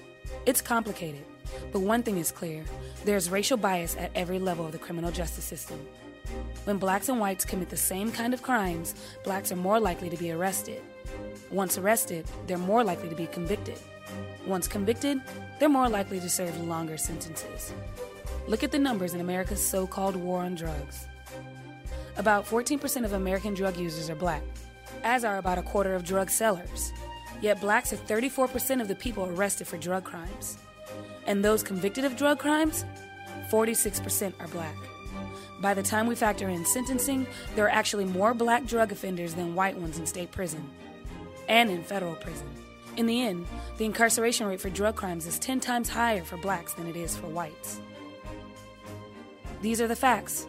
Racial disparity in America's war on drugs is one big reason that 1 out of 3 black men can expect to go to prison in their lifetime.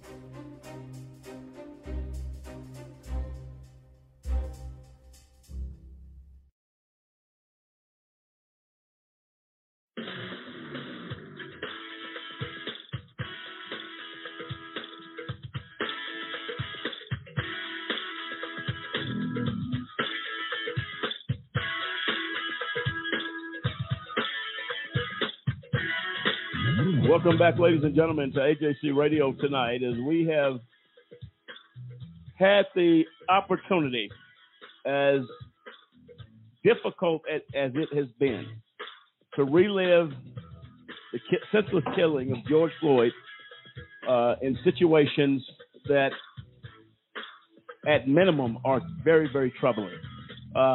We have been so honored tonight. We had the opportunity to have Jody Armour on earlier, law professor at the University of Southern California, gave a clear perspective and really an icon in the media kingdom, if you will, Brian Ross, who has been reporting on things as long as I can remember.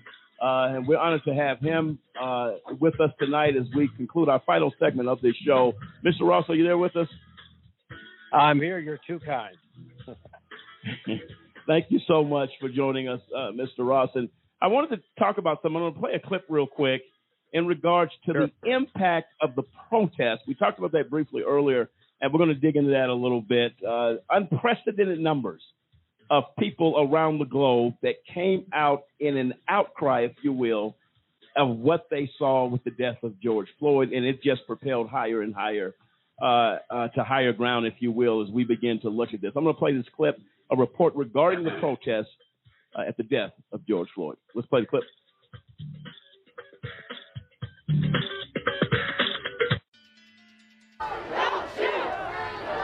Tonight, in city after city, calls for justice continue to fill the streets. I'm frustrated and I'm angry and I feel powerless. Yes, we are upset. Yes, we are hurting. Yes, we want to go crazy. But as protesters march, police monitor, standing by, bracing for nightfall. Across the country, what started as peaceful gatherings protesting the death of George Floyd devolved into destruction.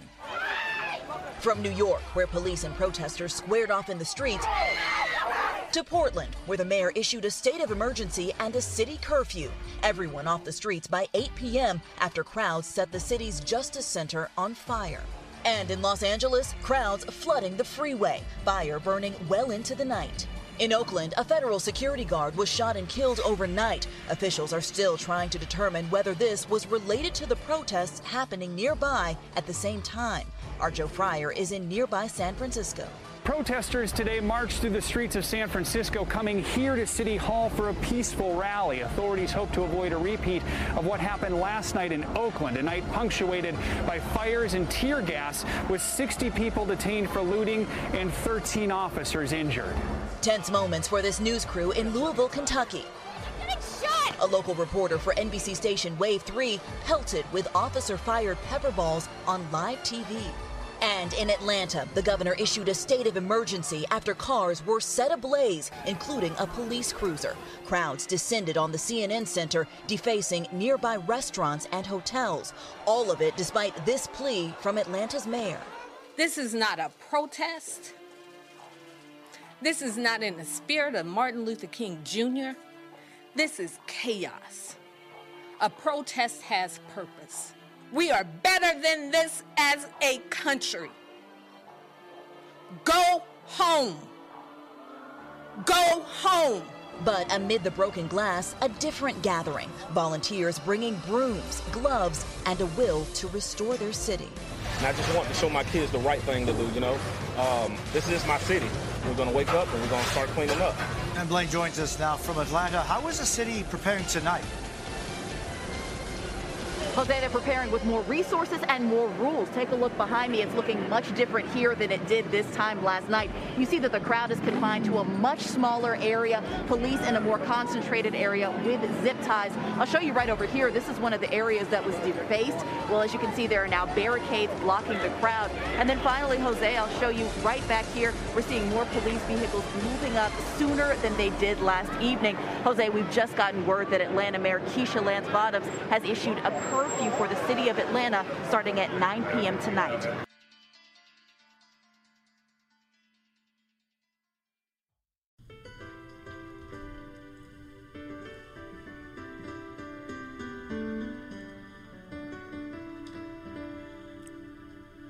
Protest, outcries, tears of pain, fear of horror that took place in the killing of George Floyd. Protest in numbers that we have never seen before, we saw here. Mr. Ross, give us your thoughts, as I'm sure you covered much of that. It was something that was overwhelming. As you look on TV screens, on every news station available, and you have crowds by the thousands in Australia, in England, in foreign places, and then in almost every state in the United States. What we saw was unprecedented. Give me your thoughts and your insight on that, and what does that tell us as a nation? It tells us that anyone who has a sense of right or wrong, who's been raised in a faith, who has a conscience, cannot stand silent as this happens. And it's not just George Floyd. It's happened again and again. That's it. It's too much. It's over the line. And people have rightly raised concerns, for the most part, largely peaceful, and have done the right thing in sort of seeking justice, beginning with changes in the police department, beginning with the prosecution of the officer accused in the murder. You can't see that video or those various videos and say, it doesn't concern me. It concerns everyone.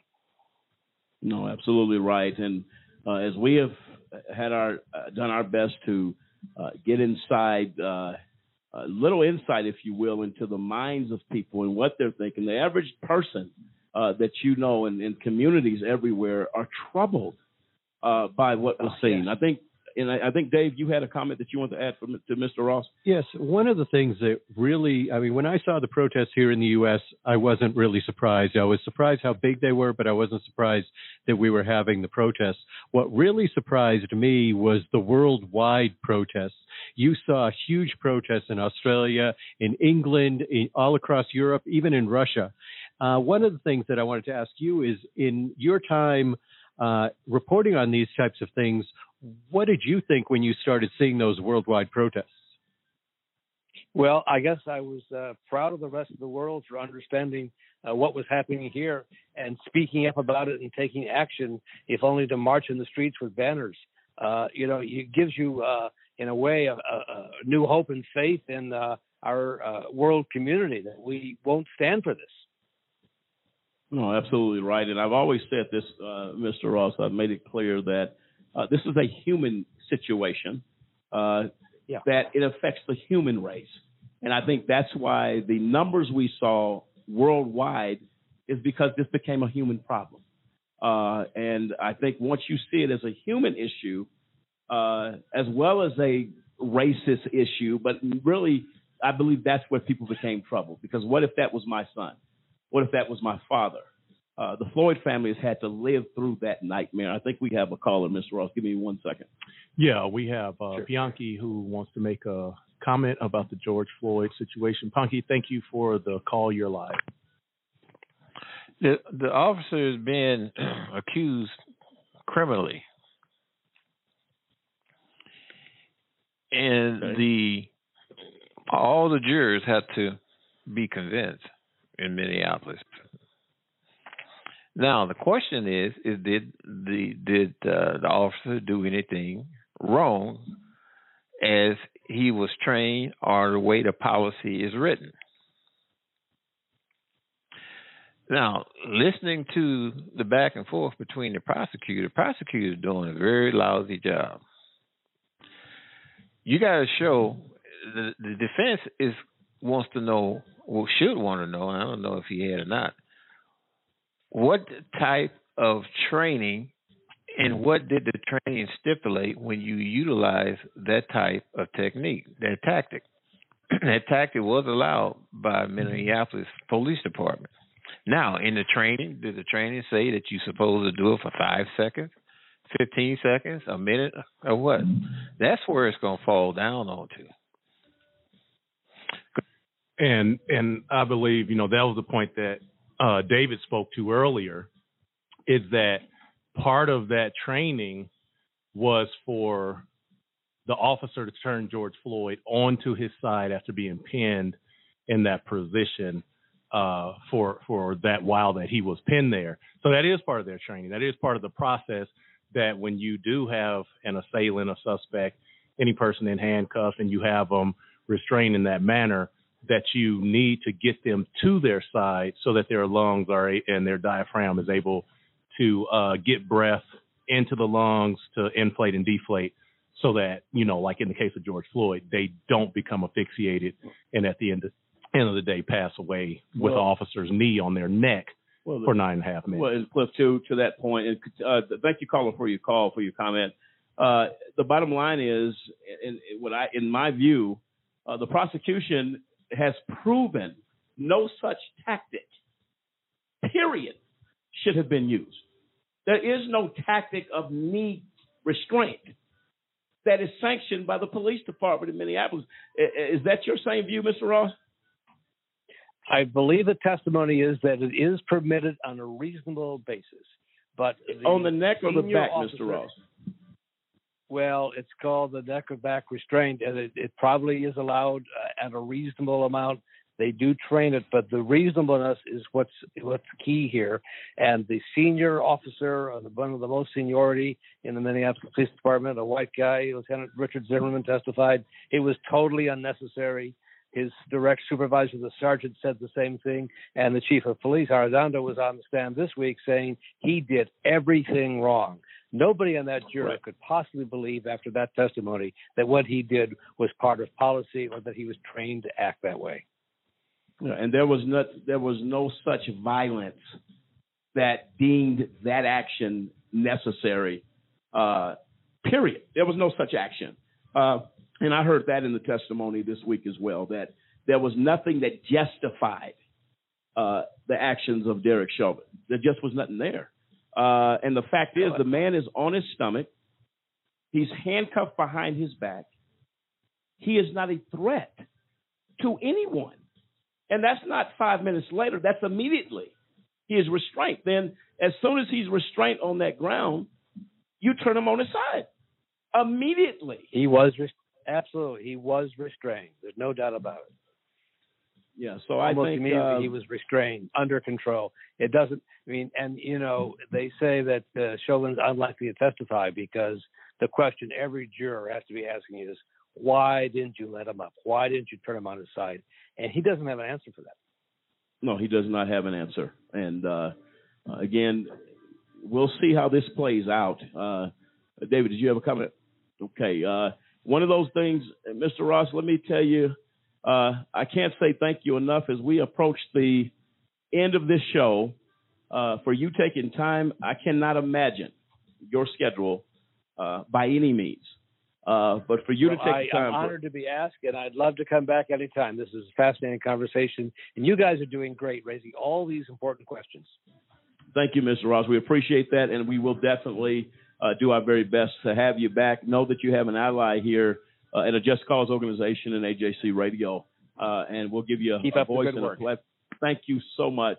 Enjoy the rest of your evening, and I'm sure we'll be in touch, okay? Thank you. You betcha. And there you have it. Brian Ross, Chief Investigative Correspondent at Law and Crime Network. Gentleman known for many, many years on ABC News, NBC News, for a long period of time. We're very appreciative of his insight on this story. We're going to continue to deal with these issues, folks. We're going to be back here next week. Please tune in. This show is available at our archive. Tell your friends, family, anybody you know to go out there and click on today's date in the show. It'll be available, and I think people need to hear this conversation. And we're going to continue to talk, because unless we talk about it, but be about it, as they say, you just can't talk it, you have to be about it. That's what we want to do here at AJC Radio, and have an opportunity to discuss these issues. Many of them are tough. Many people don't want to step up and speak to it. Mr. Ross, a very special thanks to him, Brian Ross, and a very special thanks to law professor Jody Armour. And until next time, America, this is AJC Radio. Good night.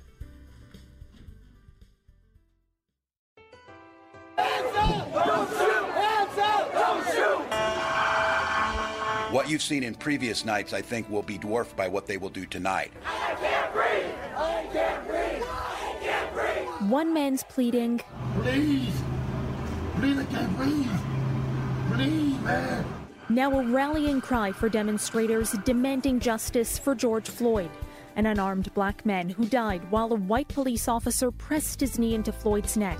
I can't breathe! I can't breathe! I can't breathe! The words Floyd said over and over again in the minutes before his death. Gwen Carr's son had the same dying words 4 years ago while in a chokehold by police. We have to send a message. We're not just going to sit still while they kill our people. They come into our neighborhoods. They brutalize, they terrorize, they murder us. And then it gets swept under the rug. State officials bracing for more violence say it's not the answer. The situation in Minneapolis is no longer in any way about the murder of George Floyd. This is about violence, and we need to make sure that it stops. I want to be very, very clear. The people that are doing this are not Minneapolis residents.